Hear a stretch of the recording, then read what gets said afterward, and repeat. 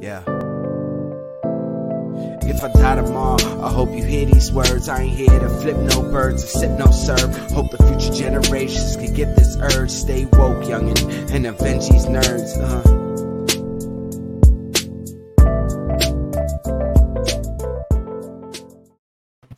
It's Tuesday night, everybody. Welcome back to another episode of Nerds Around. It's your boy Sebastian. It's your boy Law. And your boy Tone from across the hall. And today we have joining us the one, the only VMAC. What's going on, guys? What's up? Welcome back. What's up? Thank you. So we have always good to be back. We always love having our guests back. We always love it. Yes. Anyway, again, welcome back, VMAC. Yes, and we have VMAC with us, joining us for the announcements because we are going to go through some announcements because that's what we do. It's what we love to do. And as far as it goes, yes, podcast announcements. So again, if you guys are not subscribing or following the YouTube channel, you are missing out on some awesome creative series interviews. Last interview we just dropped was Aniba Orio, awesome artist behind the comic Forbidden, which you can see Catch the Craze has been really ramping up with pushing out that book and everything. I believe they just did another successful Kickstarter. So again, make sure you're following them to learn more about the comic and all that. It's by the great Sam Vera as well as the writer for that. But again, we got to have a sit down with Aniba, learn more about him, what fuels him as an artist and everything, and just his creativity. So the next interview that's going to drop is going to be Chandra Free. So if you don't know who Chandra Free is, you will learn with this creative series interview. So make sure you're subscribing to the YouTube channel. Follow us on Twitch. You get our lives every Tuesday, 9 p.m. Subscribe to us. Follow us on Instagram, Facebook, and all that TikTok. I make stupid TikToks. Look at me. I get the clips. I put them up there. We have fun. We did our nice little, shoot where we're all in white. So again, this is where you see all the fun stuff right there because we look good in white. We look good in white. That's right. Next up, ImbionCon, August 28th, 29th. Free admissions for everybody, free general admissions to this virtual show, free for artists to participate. But then there are also VIP levels. You said VIP levels? Yes, I said VIP levels. Use code Get Nerdy with it. Get 10% off the VIP levels. If you're a vendor, it gets you 10% off the upgraded booths and everything. Again, there are a lot of great stuff in those packages. Make sure you go to the website, Imbion.com, ImbionCon.com to learn more about that. Again, the show is 28th, 29th. There are over 30 plus panels that have already been planned for this show. Great panels featuring from cosplay to craft making, comic book making, voice acting. So again, you want to keep those dates in there. Geeks Out Staten Island. I am sad to report that we will not be there live at September 4th, but we will be there September 5th for the virtual show. So if you're in New York, go to the GoSciCon website. They will be having a live show in Staten Island on September 4th, and then they will have a virtual show September 5th. So we will actually be at the virtual show, not the live show, unfortunately, because we were looking forward for that. But again, timing and everything, stuff, life and all that happens. Sorry, but we are looking to do a live event to get to meet people and everything. But we will be there with a panel on September 5th, a panel about, podcasts and everything, because we want to help you get the information learning how to podcast. Finally, the 23rd to 24th of October, Incredicon, Poughkeepsie Galleria Mall. Make sure you're following them. Check them out in Credit Chat. Mike Lopez's show, October 23rd, 25th. So if you're in the Poughkeepsie area, or if you're in the New York area or in that area in the region over there close by, make sure you're going to their website to find out how you can get the tickets. All right, there we go. And make sure you check out the Medusa's Cascade every Saturday. Links are in the description. And there we go. That's morning announcements. Did I do a good job? Announcements. Good job. Morning announcement. He's doing it like in school. It's morning for someone. Right. 5 a.m. That tracks. For someone. Okay, so let's get into it. I guess like the first one we want to talk about is Masters of the Universe, not He-Man, because it wasn't called He-Man, because VMAC pointed that out. It is not called He-Man. It's called Masters of the Universe. So first of all, Revelations. There you go. Revelations. Yeah. So I want everybody to get in on this. Come on. I'm going to drink my water now. Who's going first? Not it. Ladies first. Not it. Nope. I mean, I don't think I'm going to have the popular opinion here, but I'll go first then, I guess. So for me, let me rewind a little bit because I did not watch He-Man as a kid. I know of He-Man. I know of She-Ra. I don't remember any of the shows. However, I did have action figures. Older brothers had action figures. I had toys. I don't just know of it. I do remember Dolph Lundgren's movie, Masters of the Universe. I enjoyed it. I mean, I'm watching it as an adult now. I probably wouldn't, but you were like a child. It was magic. It was great. For me, when I first started this, I watched it for this show, guys, because I didn't really have an intention to watch it. But first episode, I was completely confused. Did they just kill He-Man? I think this is his show. And they're like, wait a minute. Okay. Get second episode. I recognized the voice acting, though. Evil Lynn, I knew she was Cersei. I was like, that's Cersei. Hold on. So then it forced me to then now look into the show more. And third episode, I'm like, yeah, they really didn't bring back He-Man. Hold on. Who the hell is this Teela character? So I'm liking it. I'm enjoying it. The artwork is great. I find out later that it's the same people who did Castlevania. The amazing. I love the artwork. I love the animation. The story isn't bad. I just didn't know what to expect. So it forced me to then pause in the middle. And I'm like, okay, let me find out what's going on. Because maybe I don't know He-Man. Maybe I don't know the show. And I went on YouTube and said 10 things you should watch before watching Masters of the Universe Revelations, and gave you a bunch of crap about He-Man in the 80s and all the different things that they went through. And I was like, oh, okay, so this is going to be different. So then went back to the show and then just took it for what it was, and I actually enjoyed it for what it was. Not relating it to anything to He-Man. The storyline was pretty decent. It gave me He-Man characters. I didn't like that Orko died. That I was sad about. I didn't like Tony. Do the thing. Tony, do the thing. I mean, at this point, it's on Netflix. Unless you want to, Tone. Oh, did I do spoilers? Oh, sorry. No. I wasn't sure if we were getting we'll into do it. this. We'll do this just for George. Okay. Yeah. So it was. I enjoyed it. I went back after I finished the series to see responses and people's reactions. People were pissed. People are pissed because I guess it was marketed as a He-Man show, but I didn't see any of that. And people were like, oh, how could you kill He-Man twice? Oh my God. I just really thought it was a very strong show. It was done well. For me, I love the animation. I loved the artwork of it. Teela is a good character. The actors are great.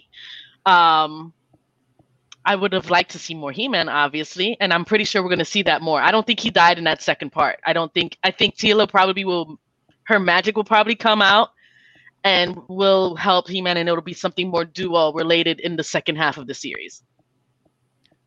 I just think they wanted to build the strong character that they didn't build on before. I think because I mean, I was having that conversation with Tone and mentioning the law that I really think the show was more of like building the world of the Masters of the Universe, not necessarily He-Man. But right. Tone, I'm gonna tag you in because you gotta do George's favorite thing and then get your groove on. I mean, the big spoilers happened.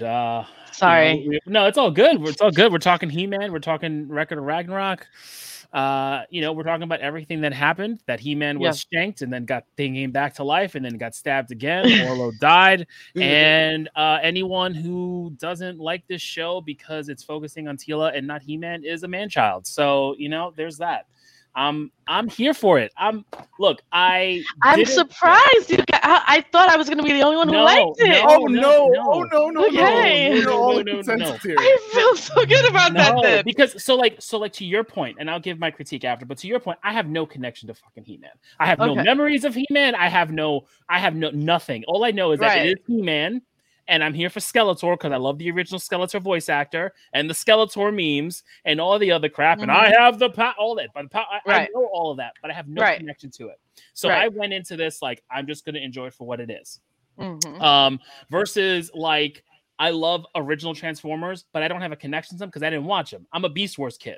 So like those are my Transformers. So when I watch Transformers Kingdom, I'm sure we'll have opinions on how they do it's going to be good and the Maximals, right? But I'm still probably going to enjoy it because I have a connection to it. He-Man, I have nothing for it. So there's my kind of just letting it out there. Gotcha. Also, like looking at how it was marketed, sure, the animation was really great, and we saw a lot of He-Man, and we didn't really know what the deal was, but they went on record and went on purpose to call the show Masters of the Universe Revelations.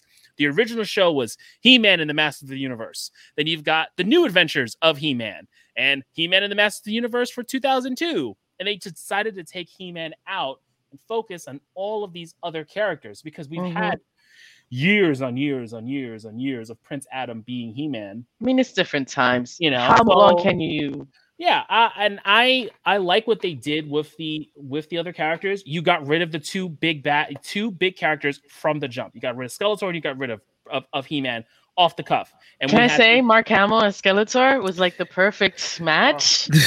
Yes. It was great. It's great. The voice acting I was really happy with. I'm watching it. I'm like, I don't get the problem. I enjoyed it. I liked the arc that Teela went through, and like you really feel for the fact that she felt betrayed, that she did not know the secret, and this whole thing of her being built up. And I don't know the show, but I'm assuming part of her biggest responsibilities was protecting Prince Adam. And it didn't need it. It was all fugazi. It was all bullshit. Like her whole identity has been protecting this kid and who's always been safe. She's like, I did a good job. When in reality, Prince Adam's next to me. We're kicking ass, but Prince Adam's next to me. I have no idea. And so I understand when she gets to that point, she's like, I'm done. I'm done with all this. You guys are supposed to be my friends, my family. You don't tell me this. I quit. I go find my own journey. And I'm good with that. I think it's great for her to go off on her own, have her own sort of self and figure it out. And then all the other characters from the He-Man universe kind of coming together and making this hodgepodge group to kind of figure out, to kind of take away from this whole techno cyborg thing that was saving the magic of Eternia and everything, and kind of getting some feels for Evil Lynn and kind of feeling bad and kind of being like, oh, she's gonna get some retribution, but you know, Lena Headey plays a bad person all the time. She can't play a good guy. Like I knew that Lena Headey had like some ulterior motives, but when she went with Skeletor at the end, you kind of fell for it. It didn't just feel like she's continuing on. It just felt like I really like you kids, but I got to do what I got to do. Right. And then they end the show with Skeletor having the sort of power. Like, who would have fucking thought of that? Right. That's something that I don't think ever happened in the original series. No. And then for it to end this way, you're like, holy shit, he just accomplished what they prevented for like 200 episodes or whatever. Yeah, and like the previous episode, you focus on all the other champions. Like you see them all and you see how they're really good people and they're just there enjoying paradise, and you see King Grayskull and how it's all kind of like an honor to be there. And then at the end, Skeletor gets the soda power, says the words, and he is now a champion.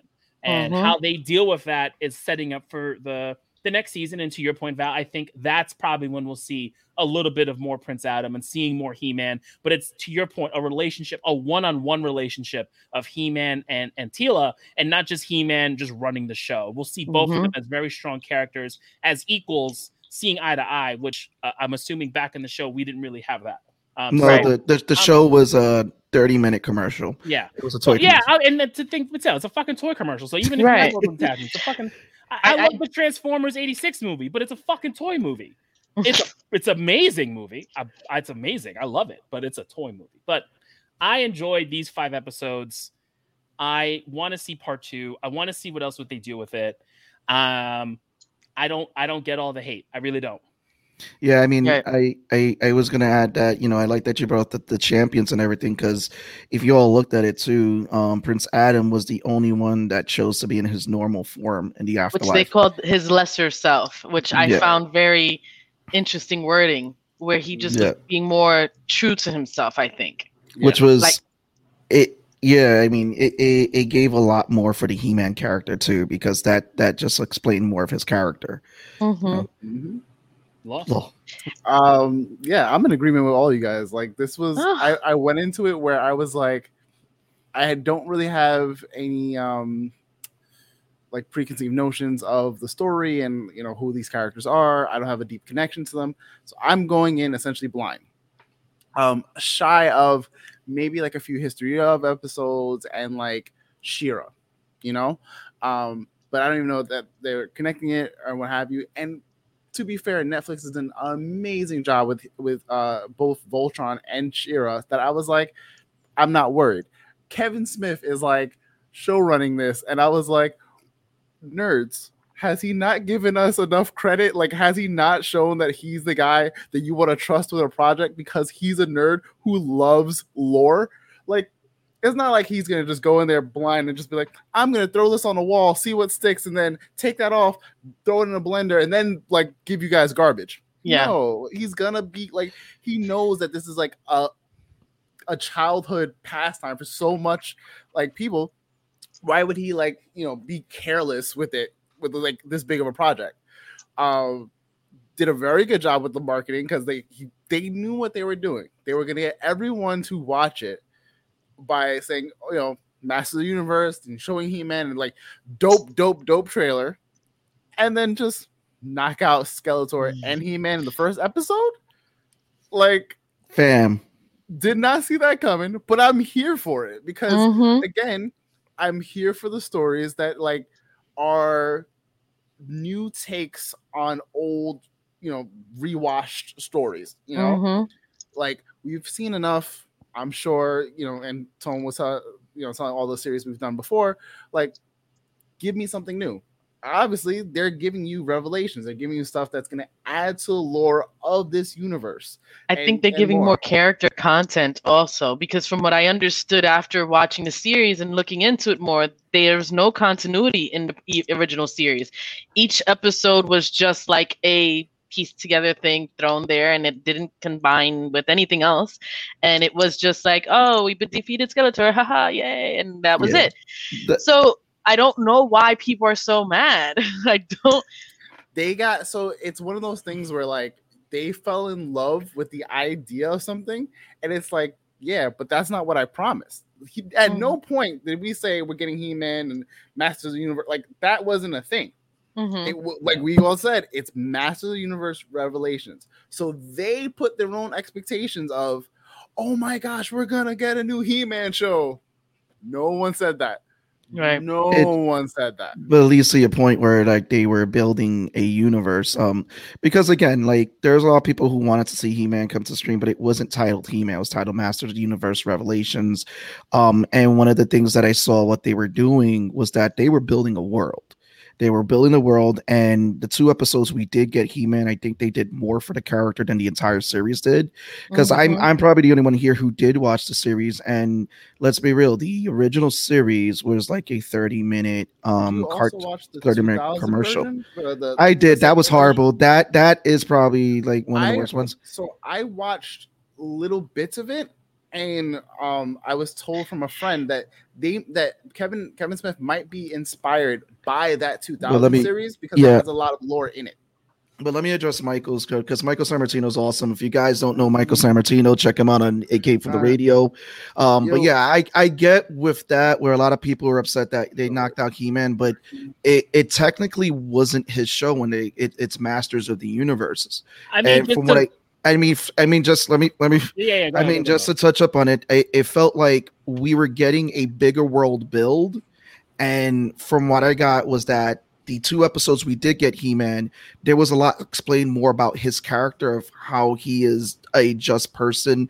Again, Mike, just to go back when when he came back from the Garden of Heroes, he chose to stay in his Prince Adam form. He wasn't in his He-Man form. And that explained a lot about his character. So I feel like just those 2 episodes, they did him justice. And I feel that once Powerhouse Studios, Kevin Smith, and Powerhouse did great with Castlevania. I feel like they did a great job with this show. They did a great job with building the lore of the characters, because He-Man has a lot of characters. Yeah. An abundance of characters in its universe. And at the original time, it was done to sell toys. Now it's like we're trying to deep story dive around them. Yeah, and I just see the possibilities of different spin-offs building from this world with what they were doing. If the show was called He-Man Masters of the Universe, yes, I agree, but it was titled Masters of the Universe Revelations. And yes, we got He-Man back, but we also got his whole universe that was starting to be fleshed out and everything that we never really got to see on the screen. That's just my point. I think he'll have a much stronger role in the next part of this season. I think they wanted to build more so it wasn't just about one character. I mean, it's not, and that's one of the things that I don't think we didn't have that before. Like they were saying, even the Cyclops guy, they made him like a cult leader. Right. And that was something they said was different, because I watched like when we were doing the after talking and stuff like that, the after show. I forgot what they call it, but it was just, it gave us new characters, it gave us stronger existing characters that weren't just sidelined, and I think that's probably why they focused this part on it. We lost who we knew, Skeletor and He-Man. Now we're going to find a way to bring them back, and I don't think they're going to be gone because they are staples in the show. I don't think it's just going to be Teal. I think this was just this journey here, and then it'll combine and make it more of a universe type of thing.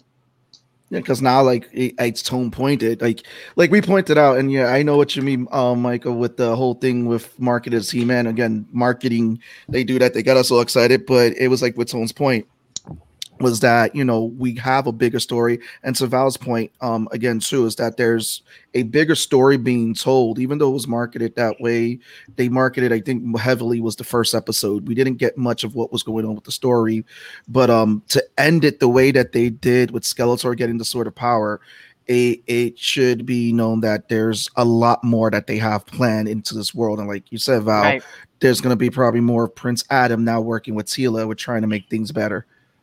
Exactly. I think that it's going to grow.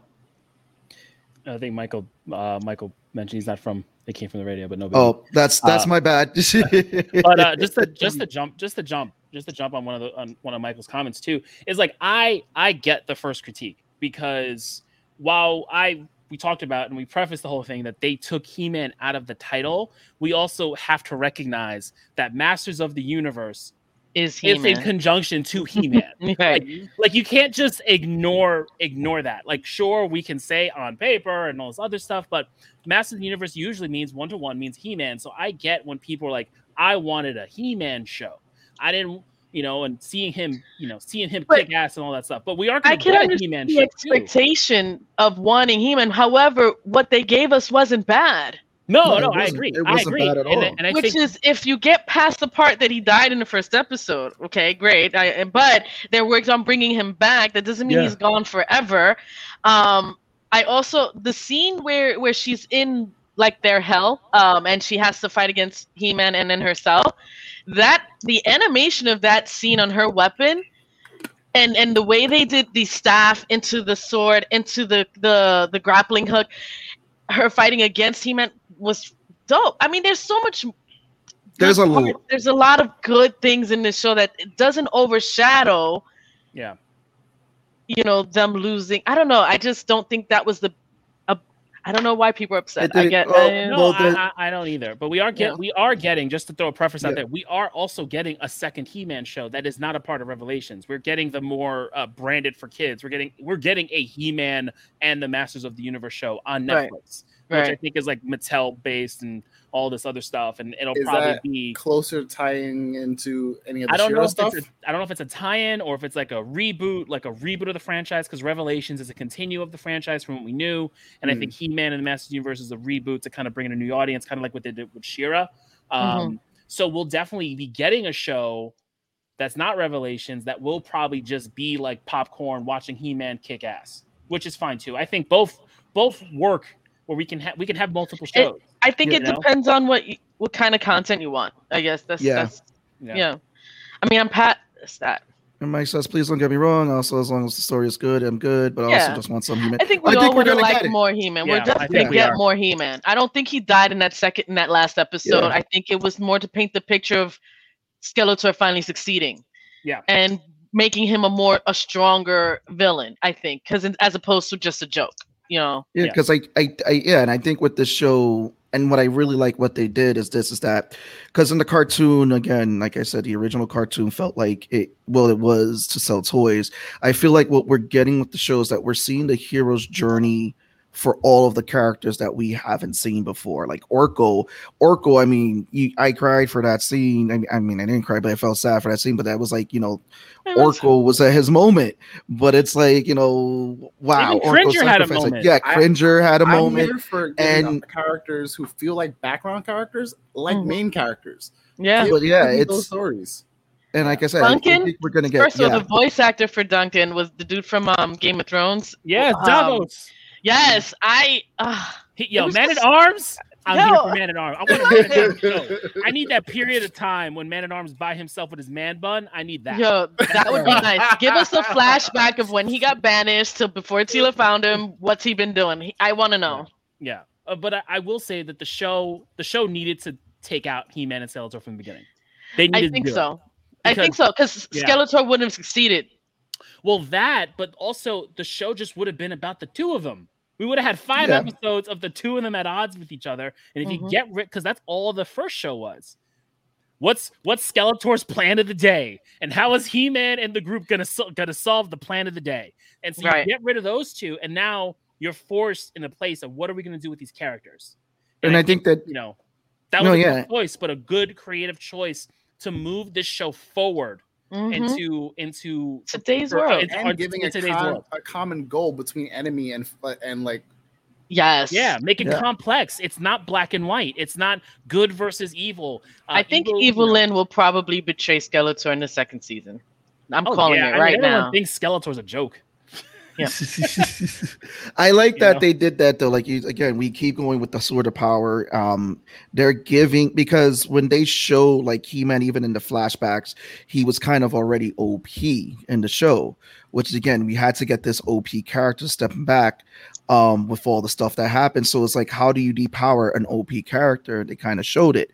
And now we're going to see even more of that hero's journey, not just for Teela, but we're now going to get that with Prince Adam, which again, I was really happy when we saw him with all the previous heroes, Grayskull and everybody in the afterlife, and how they were picking on him, but yet they were like, he was, like Grayskull pointed out, he was the only champion that chose to be in his normal form. That explained a lot about his character, and that's something that was like, and they were like, dude, if you go back, you can't come back here.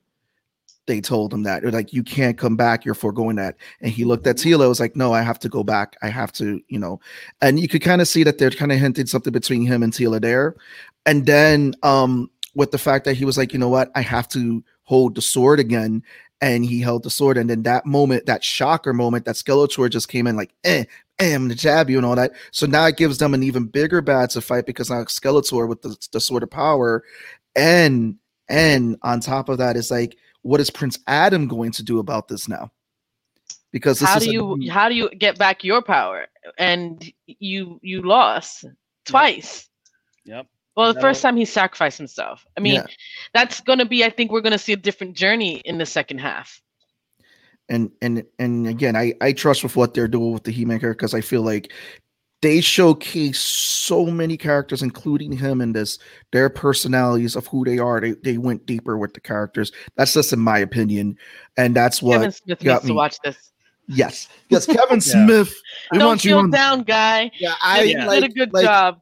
Like, I didn't like the woke arguments or anything like that, because I just thought that was just dumb. It's just like, listen, if I understand the argument that, you felt like it was marketed wrong, because I get on my soapbox about Yasuke, the Netflix anime, that they marketed it wrong when we thought we were getting a history piece, but we had watered down Ninja Scroll. And I can understand that. I can. But as fact is that it was Masters of the Universe, and I feel like I also think too, like the show comes out like, yeah, sure, you can have your issue with not seeing enough He-Man, as Michael was talking about, and I think that's a valid critique to have, but also you got to think about like what these shows were back in like the 80s, where He-Man is this brolic ass fucking dude, barbarian, just kicking ass with nothing else, like a blank slate. And I would assume that Adam was what you would consider be a lesser man, not brolic, not anything. So that type of masculinity back in 80s was accepted and what people strive for. And we're moving past that. It makes sense that Adam's character, like to Seabass's point, why did Adam choose himself versus his brolic self, right? That's the story that they're trying to tell, and trying to bring out the fact that men can be men, and you can be masculine and have emotions and do all this and have power and have an identity crisis, because I think Adam will have an identity crisis because he doesn't have his power, right? And I think those are the stories we need to tell. We don't need the rehash story of brolic guy, big, strong, punch ground, fight bad guy. Like I'll play that character in D&D. That's fine. Who pointed out? Right, but I want to see something else. Right. I agree. Who pointed out in the original series? I'm sorry, Mike. I'm sorry. And it's like, if you think, yes, it is. It really is. And we are standing 36 feet. But if you really think about it, look at the original series, how they drew Prince Adam. I think you made the joke about that the other day, Tone, where it's like, it's Prince Adam, and then it's He-Man, and they're both the same size, same haircut and everything. It was a Superman effect with that. That shit don't make no sense, but it's fine. I need to see this. He's got a pink vest, or he's got a loincloth. Like, those are the big differences. Really? So is he just as brolic? Yeah, in the original cartoon. Prince Adam? No, Prince Adam is a shrimp. But they make it very like apparent that he's wearing pink and like he's wearing tights. Like they make it very apparent that he's a very effeminate type of character, and then I see him, the pinnacle of masculinity with like fucking muscles on muscles on muscles, which again in the 80s was fine. It was accepted. That's why Dolph Lundgren plays him in the fucking movie, right? Like, you want a brolic ass dude to play him. And that's I'm not critiquing whatever. That's the 80s. We don't need that now.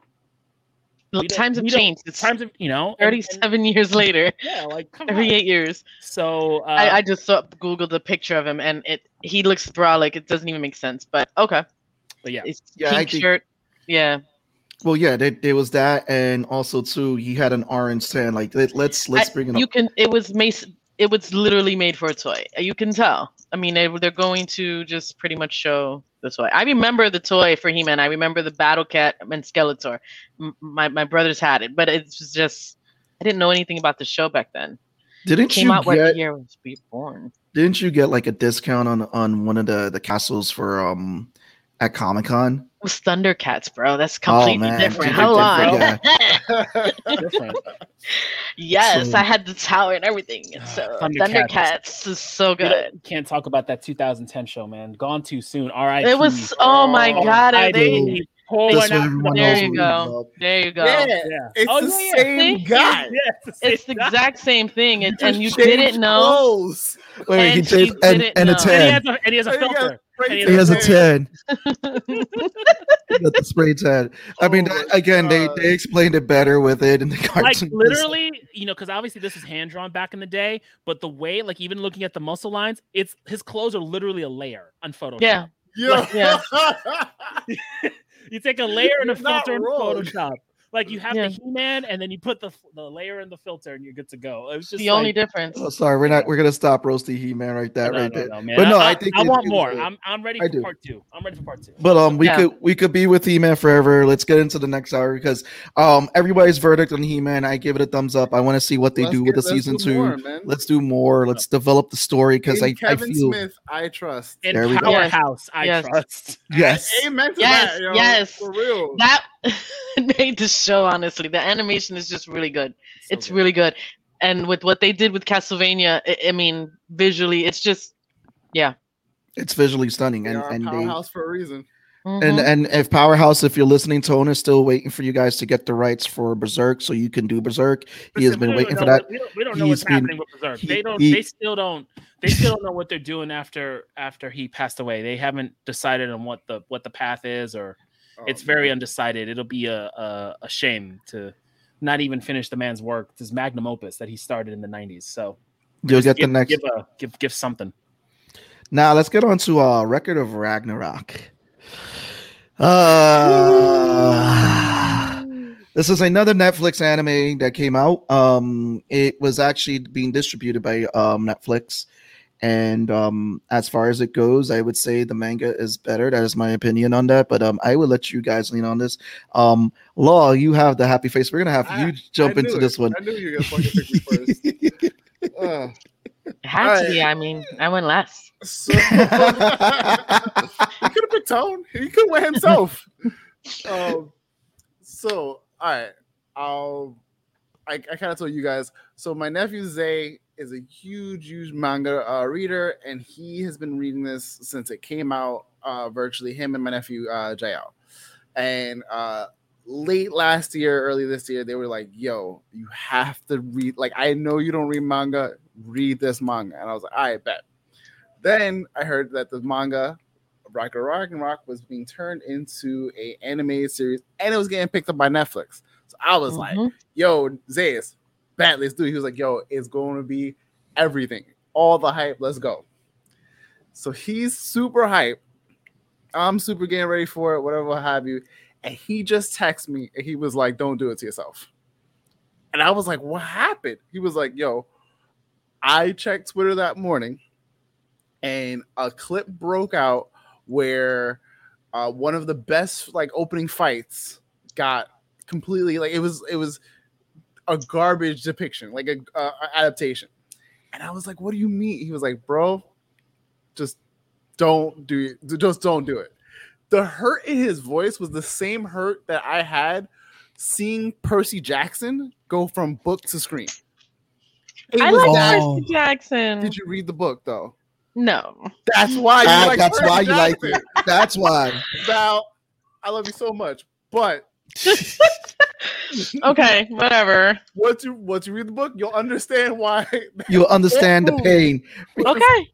I'm not going to argue that because I feel that way with every book I read. This is why with certain things I have to separate it.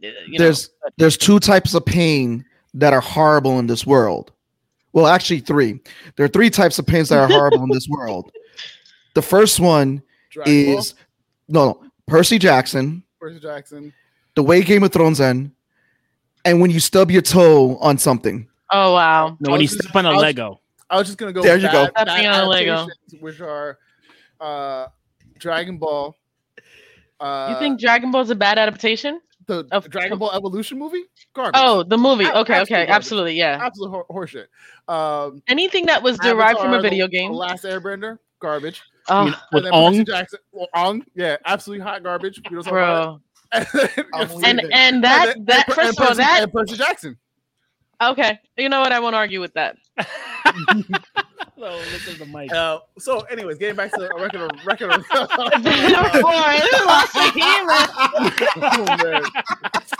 I love it. Getting back to Michael. Ragnarok. Good one. Essentially, I think you're gonna like the second season, Michael. I promise. So, I'm calling it. Yo, she knows. She knows. Oh man, it was such hurt. It hurts so much. So watching Dorn in Game of Thrones. Look at the concept. Look at the concept of Record of Ragnarok, right? You have all of the gods in all of mythos, sitting in a pantheon, and they are voting to essentially say we're going to eliminate humanity, just erase them. They're done. Whatever the case is. And one of the Valkyries steps up and goes, "Why don't you guys use your claws, your little, whatever, and have them fight for it in a tournament? 13 of gods, 13 champions for humans." Whoa! I was like, "Word? That's the concept? Bet." That's what he told me, and I was sold. I was sold. Yo, it's so good. Yeah, we had this conversation. That's how I was introduced to it. Yes, that's how I was like, guys, you got to read this because I'm reading it, and it was like, I was so blown. It was so good. The idea, the concept, everything, and then that trouble happened when. So everyone remembers Thor's origin story, backstory thing. It literally just felt like I was watching, like someone read a book to me. Mm-hmm. Yeah, that was my first. Book. That was the first sign. And I was like that shitty outline backstory. What is that? God. They need Powerhouse. If they had Powerhouse to do the animation, it would be sick. It felt like they either took the pages from the book and slightly clip studio, whatever, the most minimal effort like animation. It's sad because the artwork is so good. That's the artwork is so good, but the way they animated it, it just doesn't give you the feeling that. And even some of the music was like, "Oh, this doesn't fit here." Like this show had one. The show has one job, and you got to show the fights. Mm-hmm. It's what it is. It's I don't need all the flash and the boom. No, that's why the Adam Zeus PowerPoint presentation of showing the still images and then hearing. And then here's the pace, and then everything in the background. Like, what the fuck is going on here? All right, I'm done, but I'm just like that's my initial like. I'm just looking up the studio, but I'm just like I'm over it. I was so disappointed. I mean, I was really excited about this. It was just it was supposed to be much better because I was excited about reading it. Then there were some YouTube videos that I was telling you guys that they pieced together pictures of the actual manga and they put some music behind it and they run like an hour long. And that's what I was watching. So I'm like really hyped about this manga. So I'm reading it. Then I see the trailer come out and I'm like, yes, they're going to put it on Netflix. This is going to be great. Okay. And I was so disappointed. I mean, there are some parts that I enjoyed, but it didn't give me the feeling that I expected when I'm seeing a great manga being animated. I'm looking forward to seeing this animated. I'm looking forward to it, and it didn't happen. Anime hype moment, right? Like everyone could like just picture in their head that like, oh my gosh, this entire anime was supposed to be that all the time, right? And it didn't live up to that. Because it's just like this is not even too much on story. It's literally fighting, and you want to animate that in the most clearest. Bro, because if Castlevania that had more story than fighting could be animated better, like it doesn't. It frustrated me. It frustrated me. You got Castlevania; they're still moving at crazy speeds, but they're showing every. You see every movement. You see even the flames and everything, and now you got Poseidon standing there doing this, and you don't even see him moving his freaking trident. It's just movement in the background, and it's like, oh. Yeah. We tagging in Tone? Sorry. Yep. Tone tagged in. That's it. Take a book. Let's read a book. Rainbow. Read the fucking manga, guys. Yes, I fucking love you, Tone. Castlevania's dope as fuck. Exactly. Oh my god. Yeah, no, the manga is worth it. Look, I watched it first. I watched the first 12. I watched the whole thing because I figured I'm just gonna put myself through it. And as I was watching, some of the scenes were like, "Cool, this works." And then like I realized that the story just kind of forces you into it. We're at the pantheon of all the gods, and then we're at the fucking fight. Like I'm like, oh, there is no backstory here. It's just 13 fights, right? And yet we're gonna drag out fights for 3 episodes, and then at the end of the fight, we're gonna be like, hey, here's how long the fight went. 8 minutes. It's like, well, that was 60 minutes of my life for an 8-minute fight. Like, which, you know, okay. I enjoy the manga a lot. I think it's really dope. I think what they do with the characters and what they do with their backstory. I think the show ends with the Hercules Jack the Ripper fight starting. You read that story, and off the cuff, you're like, I want Hercules to win because fuck, it's Jack the Ripper. Jack the Ripper. But like when you read about it and they give Jack the Ripper his own spin because we don't know anything about the guy because we don't know who he is. They give it his own story, and so get a feel for who he was. Obviously, killing women is never a good thing, but like you understand, and really, I've read on some of the Reddit that people were like, "Yo, I wanted Hercules to win, and I wanted Jack the Ripper to win, both for their own reasons." Because Jack the Ripper, they make him a little complex, and Hercules, like, he's Hercules. The challenges of Hercules, he helped people. Yet Right. he's forced as a god to fight for the gods and kill a human, and they make him. The other thing. The Matchups are perfect. It's Dude, literally the opposing Shiva ideologies fight, or- the Shiva fight, man, so good. I don't know about them See. more than what Zeus has told me, but like you figure the first fight you have two of like the strongest human and the strongest guy. I didn't even know who Lobu was up until Me this neither. show. I was all in the Wikipedias. Oh, I looking all definitely these did. When I people was reading it, when I was reading the manga, I'm like, who the hell is this guy? So I went in Wiki and I'm like, oh, that's interesting. Oh, Yeah. okay. I will say for me, the aha moment in this show was definitely Adam's introduction, Adam and Zeus's introduction. That musical score that Hermes did was pretty cool. But I think that's the only thing that really stood out for me. So I outside just you wrote Masters of the Yes, we have to read it. I want to read it. So yeah, Michael Sammartino is an indie writer. So again, Mike, we got to definitely connect. Oh, But, that's why he loves He-Man, huh? But I just learned something about Record of Ragnarok, and I think that this might. I mean, I'm looking at the studio that did this was called Graphic. I can't even say the name. Graphinica. Yeah, Graphinica. And I think that this was their first animation production. Oh yes, and yes, Jack the Ripper in Fate is a woman and drawing. Yes, Jack the Ripper in Fate is awesome. Yo, Thank you for bringing that up. Badass. But I think that the Record of Ragnarok is their first animation production because I'm looking through their list and they've worked on a lot of other animations, but different things such as compositing, editing. So this looks like that this was their first full, okay, we're going to do everything. We're doing the whole animation. And I think that's one, this should have went to another studio to do this animation justice. Especially when did the manga come out? Because it's fairly recent and new. Yeah, it's about 50 episodes, 50 issues right now. I'll tell you in a second. Came out in August of 2019. Yeah. So you got a brand. At least that's when new it's studio with the manga that's this much. Gas? I just shared the link with everybody because it's like this. It's like the premise of the manga, and everybody was talking about the manga. Like the manga is really, really, really. It's supposed to be good, right? The manga is awesome, great premise. Again, it's the gods versus the humans. It's Zeus fighting Adam. It's Thor fighting Abu. Am I saying? I actually really like the twist that they put on some of these characters, like the eye thing with Adam. I wasn't anticipating that. I thought that was an interesting way to write that in and how to make him compete against a god. They do a great job in the manga. I mean, I will say the story is good. It's an exciting show. It's just fighting. They just lost me with the animation in this series.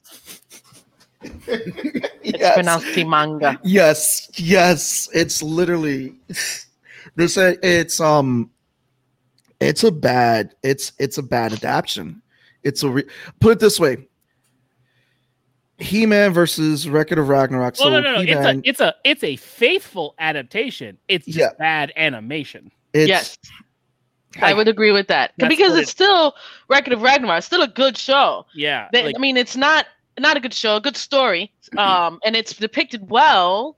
The artwork is good, but all the things that happened failed in bringing it to life. It didn't bring it to life, and that's the problem. Yeah, they rely very heavily on the CGI animation, and I think it just. I don't know if there was enough time or if there was the crunch. balance of CGI to regular. I don't know. We will try to veal. Enjoy. All right. But I don't. You're welcome to stay. Did the balance of CGI? Got this. Did the balance of CGI versus the other animation styles that were used feel balanced at all? It felt weird because I felt that there were animation styles that clashed at certain points in this. Like they didn't know what to stick with. because we've seen other studios do it and it works well. This just felt so pieced together like it was paper on top of paper. Yes. Thank you. I was trying to figure out how to like word that. It might just be that crunch and they need to get something out, because that tends to be happening when you like, there's a big difference. You lean on the CGI and we get something like this versus when you incorporate CGI and then we get Attack on Titan. Also, but then there's also the pacing. How much of this is COVID related? Because we also are when they released it was when they announced it. I think it got delayed for COVID, and then they decided to run through it. I'm not even sure the details, but it was okay, I guess. And I thought I would get more in the first season, but I have to say, it's also the pacing too, because if you have bad pacing in the story that you're telling, you're gonna lose your audience, and that's where it got. And Law knows I've recommended bad animations. I've recommended tons of bad animations. It killed me with the pacing for this, and I felt like there was stuff that could have been handled, like things that they stretched out could have been handled in like one episode, and they just it was just poor pacing. It's like they were like, we're going to stretch this out because we want to have this X, Y, and Z amount of episodes. It was like, you might as well just give me filler.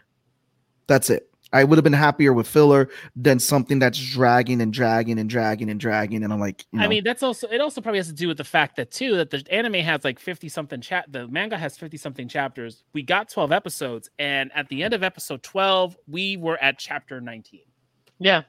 There's no filler in this. They're not giving us any filler. It's literally just adapting what the manga is into the animation, but they just took what we saw on it, and it's not animating it. Right. It's not fluid. You're not really seeing the movement of these fights that I wanted to see. Like, I wanted to see his legs actually break. I didn't want to see it as something that just got plastered on. Yeah. This is definitely not a manga that you would give, and I don't know what Graphic Geek has done or the caliber of the artist, because obviously artists are still talented, right? But like maybe this wasn't the manga to adapt for a greener studio, because there is so much going on. Right. There's so much happening in this show. There's so much happening. There's so much action. It's so action heavy that sure, you can put action on paper and we can read it and we can visualize it, but you got to be able to translate it. Like Attack on Titan translates the action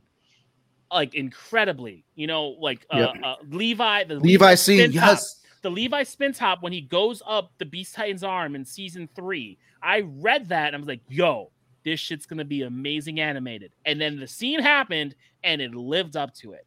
So like that's a huge challenge. I think Attack on Titan takes the animation to another level, where the manga to me isn't as clear. It isn't as you're still trying to figure what's going on in the visuals on the manga, because I read it out. I'm already up to. I know what's gonna happen before. Did you finish it? Yeah, I'm done. Did you care for the ending? I'm not gonna spoil it. I hate it. I'm not gonna spoil it, but I heard that they're going to change what they're gonna get for the animation. So I'm looking forward to the changes. So we'll see what they do with it. I was not happy entirely. However, I took it for what it was, and I'm hoping that what they change will be better. Well, I mean, I want to point out is just like, there was no excuse with how the fight scenes and all that kind of drag, because like you said, we've brought up so many great animations. Tony's bringing up Attack on Titan. I mean, even the fight that we saw with Midoriya and Todoroki in My Hero Academia in the first season. And that was just a masterpiece in an animation fight scene. We've seen some great animation fight scenes in Castlevania. And it's just season 1.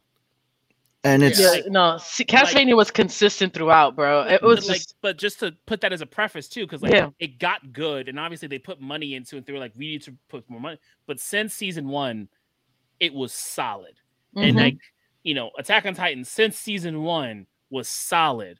This is the translation to animation from Attack on Titan's manga to the screen.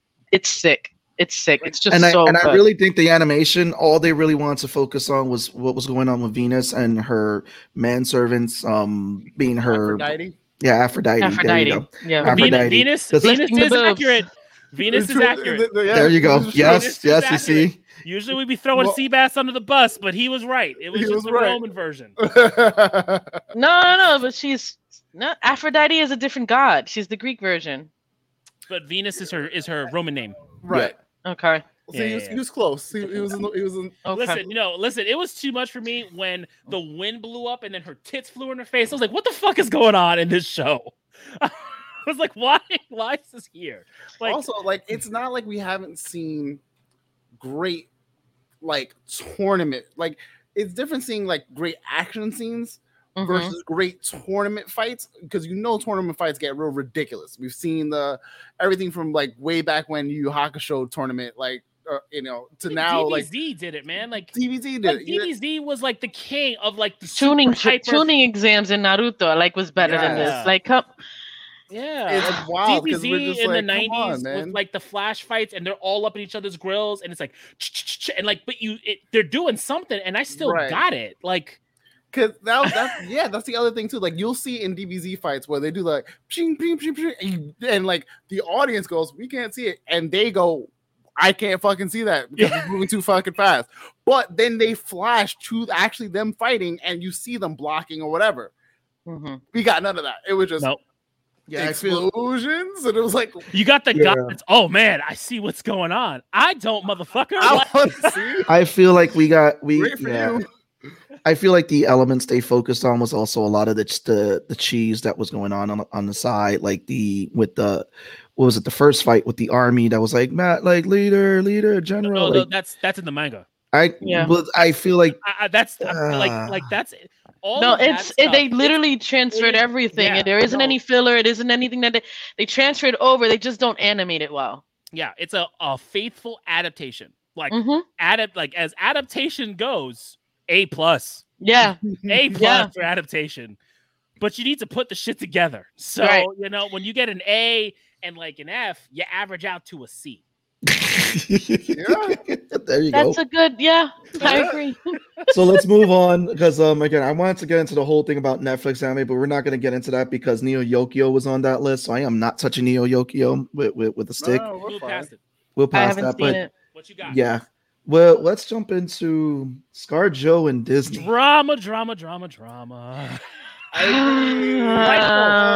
drama though. Rightful. Yeah, rightful. I'm like, yo, get your bag. It's still drama, but she needs to get her bag. I think Disney, not Marvel, dropped the egg on this. I think you're not. I have a theory. Yeah. I have a theory, and I want to share with everybody here. It's going to be on air here. So, you notice how we have a new CEO in Disney now, right? The guy who used to run the amusement parks. Okay. And you see how this is all happening under his watch. And the fact that is this, and the only reason I say that is because I remember the whole thing that was going down with Tom Holland. And when Tom Holland reached out to Bob Iger and Kevin Feige were like, listen, I want to keep working. They were like, you know what? Let's do what we got to do to make this happen. The kid is right. What happened with Tom Holland? Well, originally his Sony deal was about to his deal with Sony and Marvel, and they hit a snag. They didn't do anything like public or anything like that. So what's being said is that right now, to shame ScarJo, which again I believe she's right. What she's doing, she deserves everything and all the money for her hard work. I like the hybrid system, and they should renegotiate everyone's contracts to fit that model, because this new system, I think it works, and it's going to work to make billions later on, because we're at the infancy of it. But the thing is that they've revealed like her income in investor meetings. They've kind of shamed her that way, and even Kevin Feige is sticking up for her, saying he's upset with the situation, like, you're messing with my talents. And we all know that Feige is the guy that was like, you know what, I want to put the right people in place to tell a story. And I remember when Marvel was purchased by Disney, how they were like, we don't want to mess with their stories, we don't want to mess with their storytelling, we want to see them advance. We're not jumping in there, we're not managing anything. And this is the last time we'll see her. Like, so like send her out like this is kind of the thing is with Loki, it kind of opens a door. We can still see a flashback or an alternate reality version. Yeah. It doesn't rule that out. And I I don't like this situation. I think there could have been something where they worked out a different deal with her. I think that it didn't have to get to this point. I don't know what conversations was had beforehand. However, I think she knew at some point they were going to do a dual release. I mean, there's no way she didn't know. That's how they were doing everything. We did go through a world-changing event. And I get she worked hard for it. She deserves her portion. Fine. What should have taken place was revisit her contract and amend it to accommodate these types of changes. As opposed to, well, we're going to do dual. I mean, she's still going to get money regardless. She made money regardless, millions and millions and millions of dollars. I'm not against the fact that she should fight for what's hers. However, I don't like the way it went about. You're kind of like cutting a bridge, and that's something that I'm not really a fan of. If they had sat down and spoke to them like, this is what we didn't. This is what. If you're anticipating to release this. I mean, we got a confirmation date of the date. You knew it was coming. You knew they were going to do this. Why wait till after they announce what they made on it to then sue?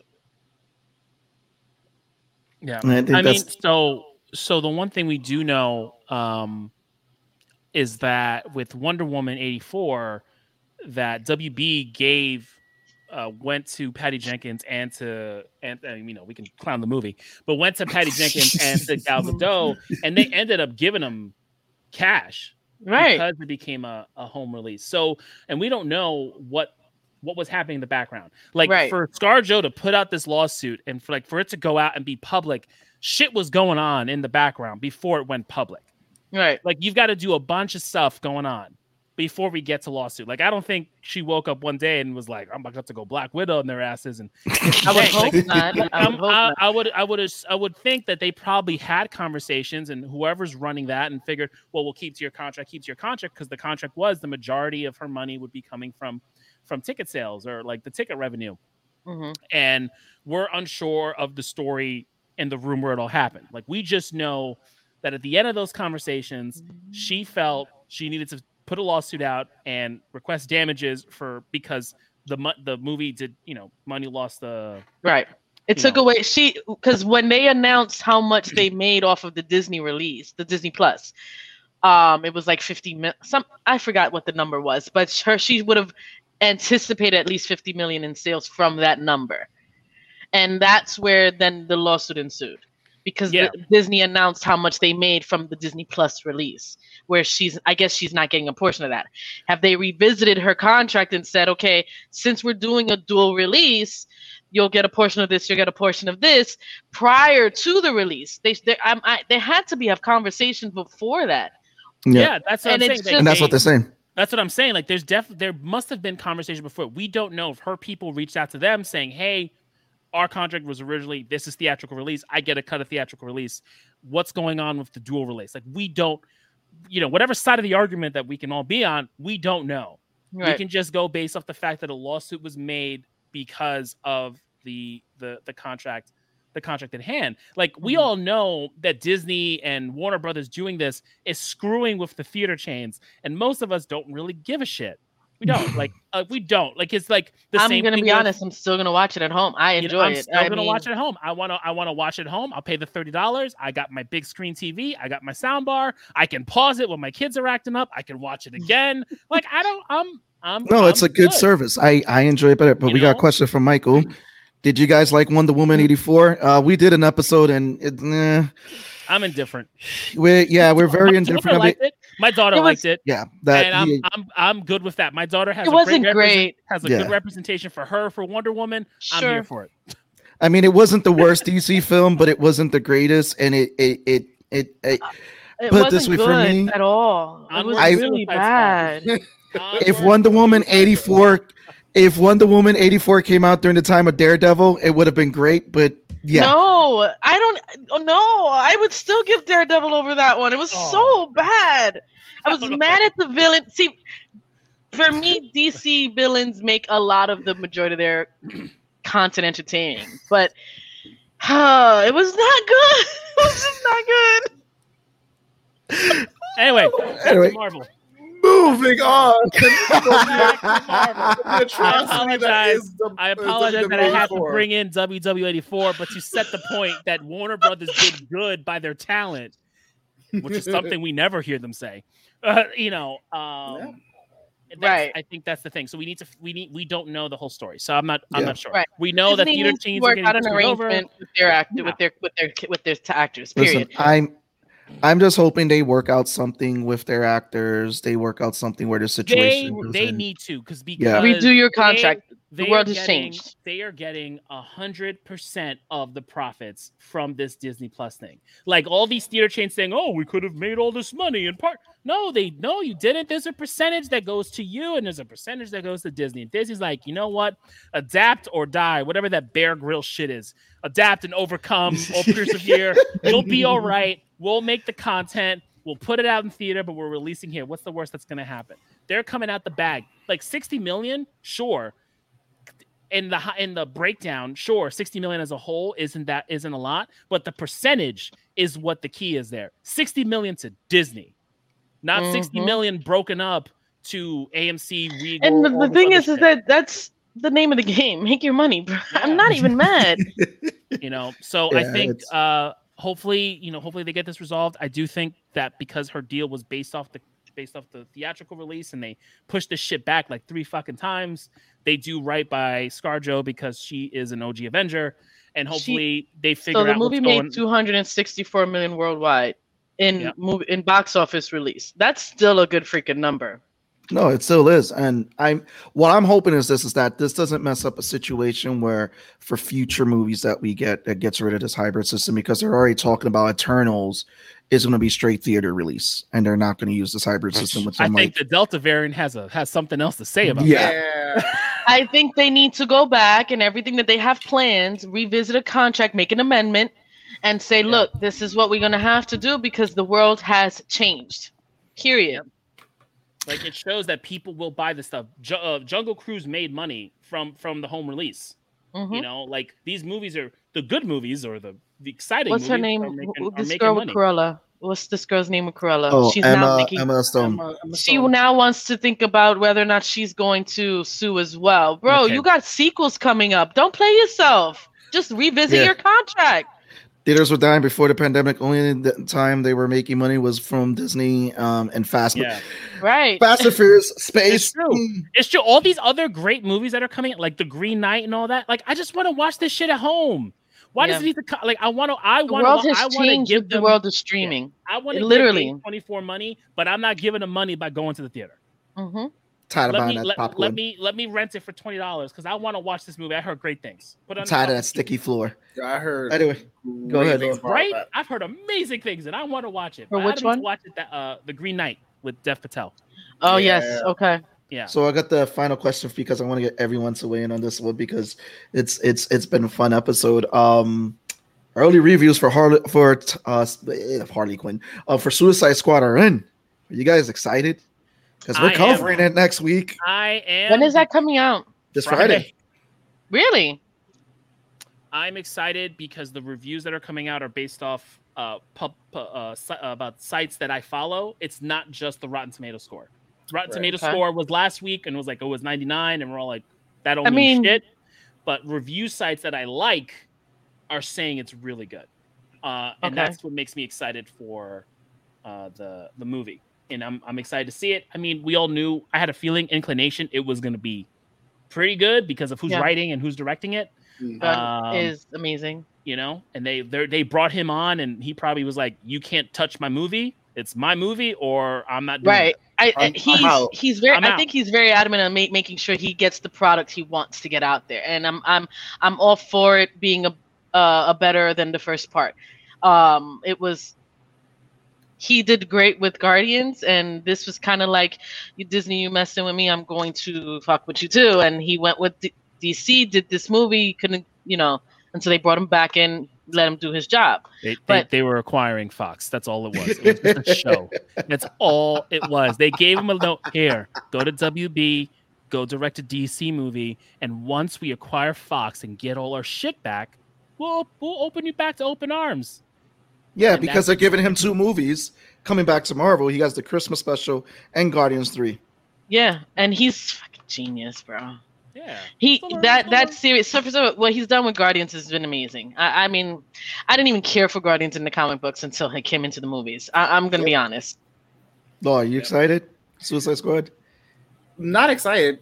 I'm gonna watch it. I hold all reservations for DC. Exactly. And it's not that I don't trust James Gunn. I think he's gonna be phenomenal. I think the casting's fucking phenomenal. I think Nathan Fillion is gonna be fucking hilarious, as he always is, and like a bunch of the cast is fucking stacked. I'm here for it.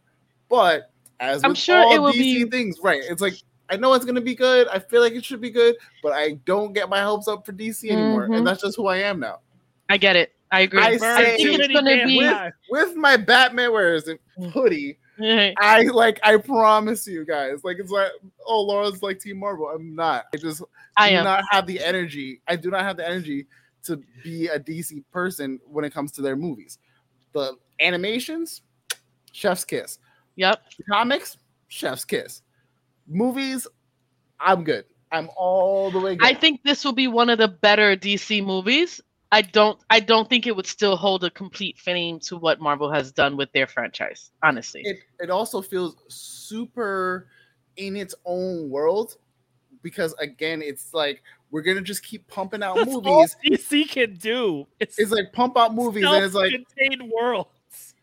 It's like where are you putting this movie? Where is like it doesn't correlate with anything else at all, and I don't think it will. I feel like it's barely going to correlate with the first movie. No, they're going to try. Only Harley because of her popularity. It's like they're like, did you think that it was a direct sequel or a reboot? And they're like, it's a bit of both. Yeah, no. Wait. It's a bit of both. I got I'm one already for you. Gonna be disappointed. Michael has one for you. He goes, did you guys see the marketing for Suicide Squad? They literally say the director of the Guardians of the Galaxy. How does DC let that fly? Using Marvel for their marketing crazy world we live in, right? Yep. I mean, what else are they going to say from the What's director up, Mike? of Slither? Hey, Mike. Everybody does know. Check out again a credit chat and also to a credit con. Gave those announcements, Mike. We giving those shout outs, brother. Peace of love for you, brother. Yes. Sure. I mean, what are they going to say? The director of Slither?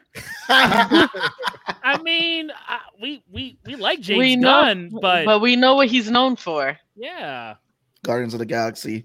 I mean, that's the thing. You could say, producer of Brightburn, cool, because Brightburn was I enjoyed me and Seabass enjoyed Brightburn. Okay. But like Guardians of the Galaxy is like ace in the hole. Mm-hmm. Mike Lopez. Yeah, but still, right? No, loves.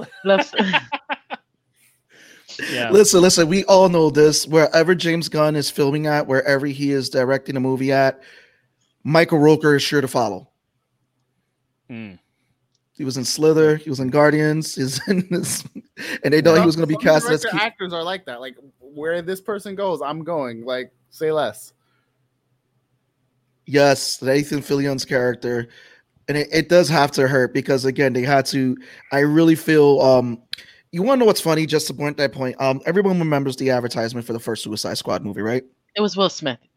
Yeah. So Will Smith. You mean Will Smith's movie? Which advertisement? Do you mean the advertisement with the dark tone or the advertisement? Yeah, that's what I'm saying. You remember the dark tone? They decided to change the movie. Yeah, and then we got the Guardians trailer that dropped, and they're like, let's just change the whole tone. Let's do the music, and like it was like, dude, yeah, what are you doing?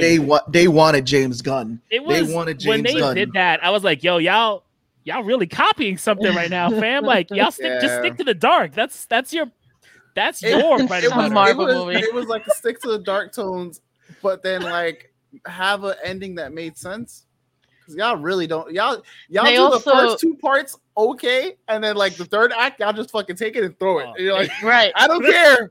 Let's see what sticks. Oh my God. Listen, and then they also I remember more of advertisements of Joker's character in it. They didn't. It was just not there. And then it's more about Will Smith banking on his popularity. It was just not. Right. It was okay for a DC movie. That's it. Yeah, but I'm gonna end the show. A movie with DC characters. But I'm gonna end the show here. We're 13 minutes over. I mean, I just want to let everyone know. I want to let everyone know we will be talking about Suicide Squad next week. It's going to be fun. Mm-hmm. We're going to talk about the James Gunn, the director of the Guardians of the Galaxy's Suicide Squad movie next week. Yep. here. So for next 9. week on the 11th, What If begins, and we will be reviewing that on episode 1 on the 18th. Early reactions are out. People have been watching the first 3 episodes. I am hyped for that. I am also, excited. Also, What If is canon? Yes. Yeah. Big announcement. If you guys haven't, heard that that's drop. not something that we've experienced when we had the issues in the comic books. It was never anything listed on the What If title as a canon title. Because now that they title this in, it's exciting. I can't wait. I can't wait. They just opened up so much possibilities. I'm more excited about a cartoon than I am about Suicide Squad. You see this? Oh, right. Well, this has been Savage. We're gonna start title you the Savage Mac for that one. All right, so this has been your boy Sebastian. It's your boy Law. And your boy Tone from across the hall. And your homegirl VMAC. Thank you guys.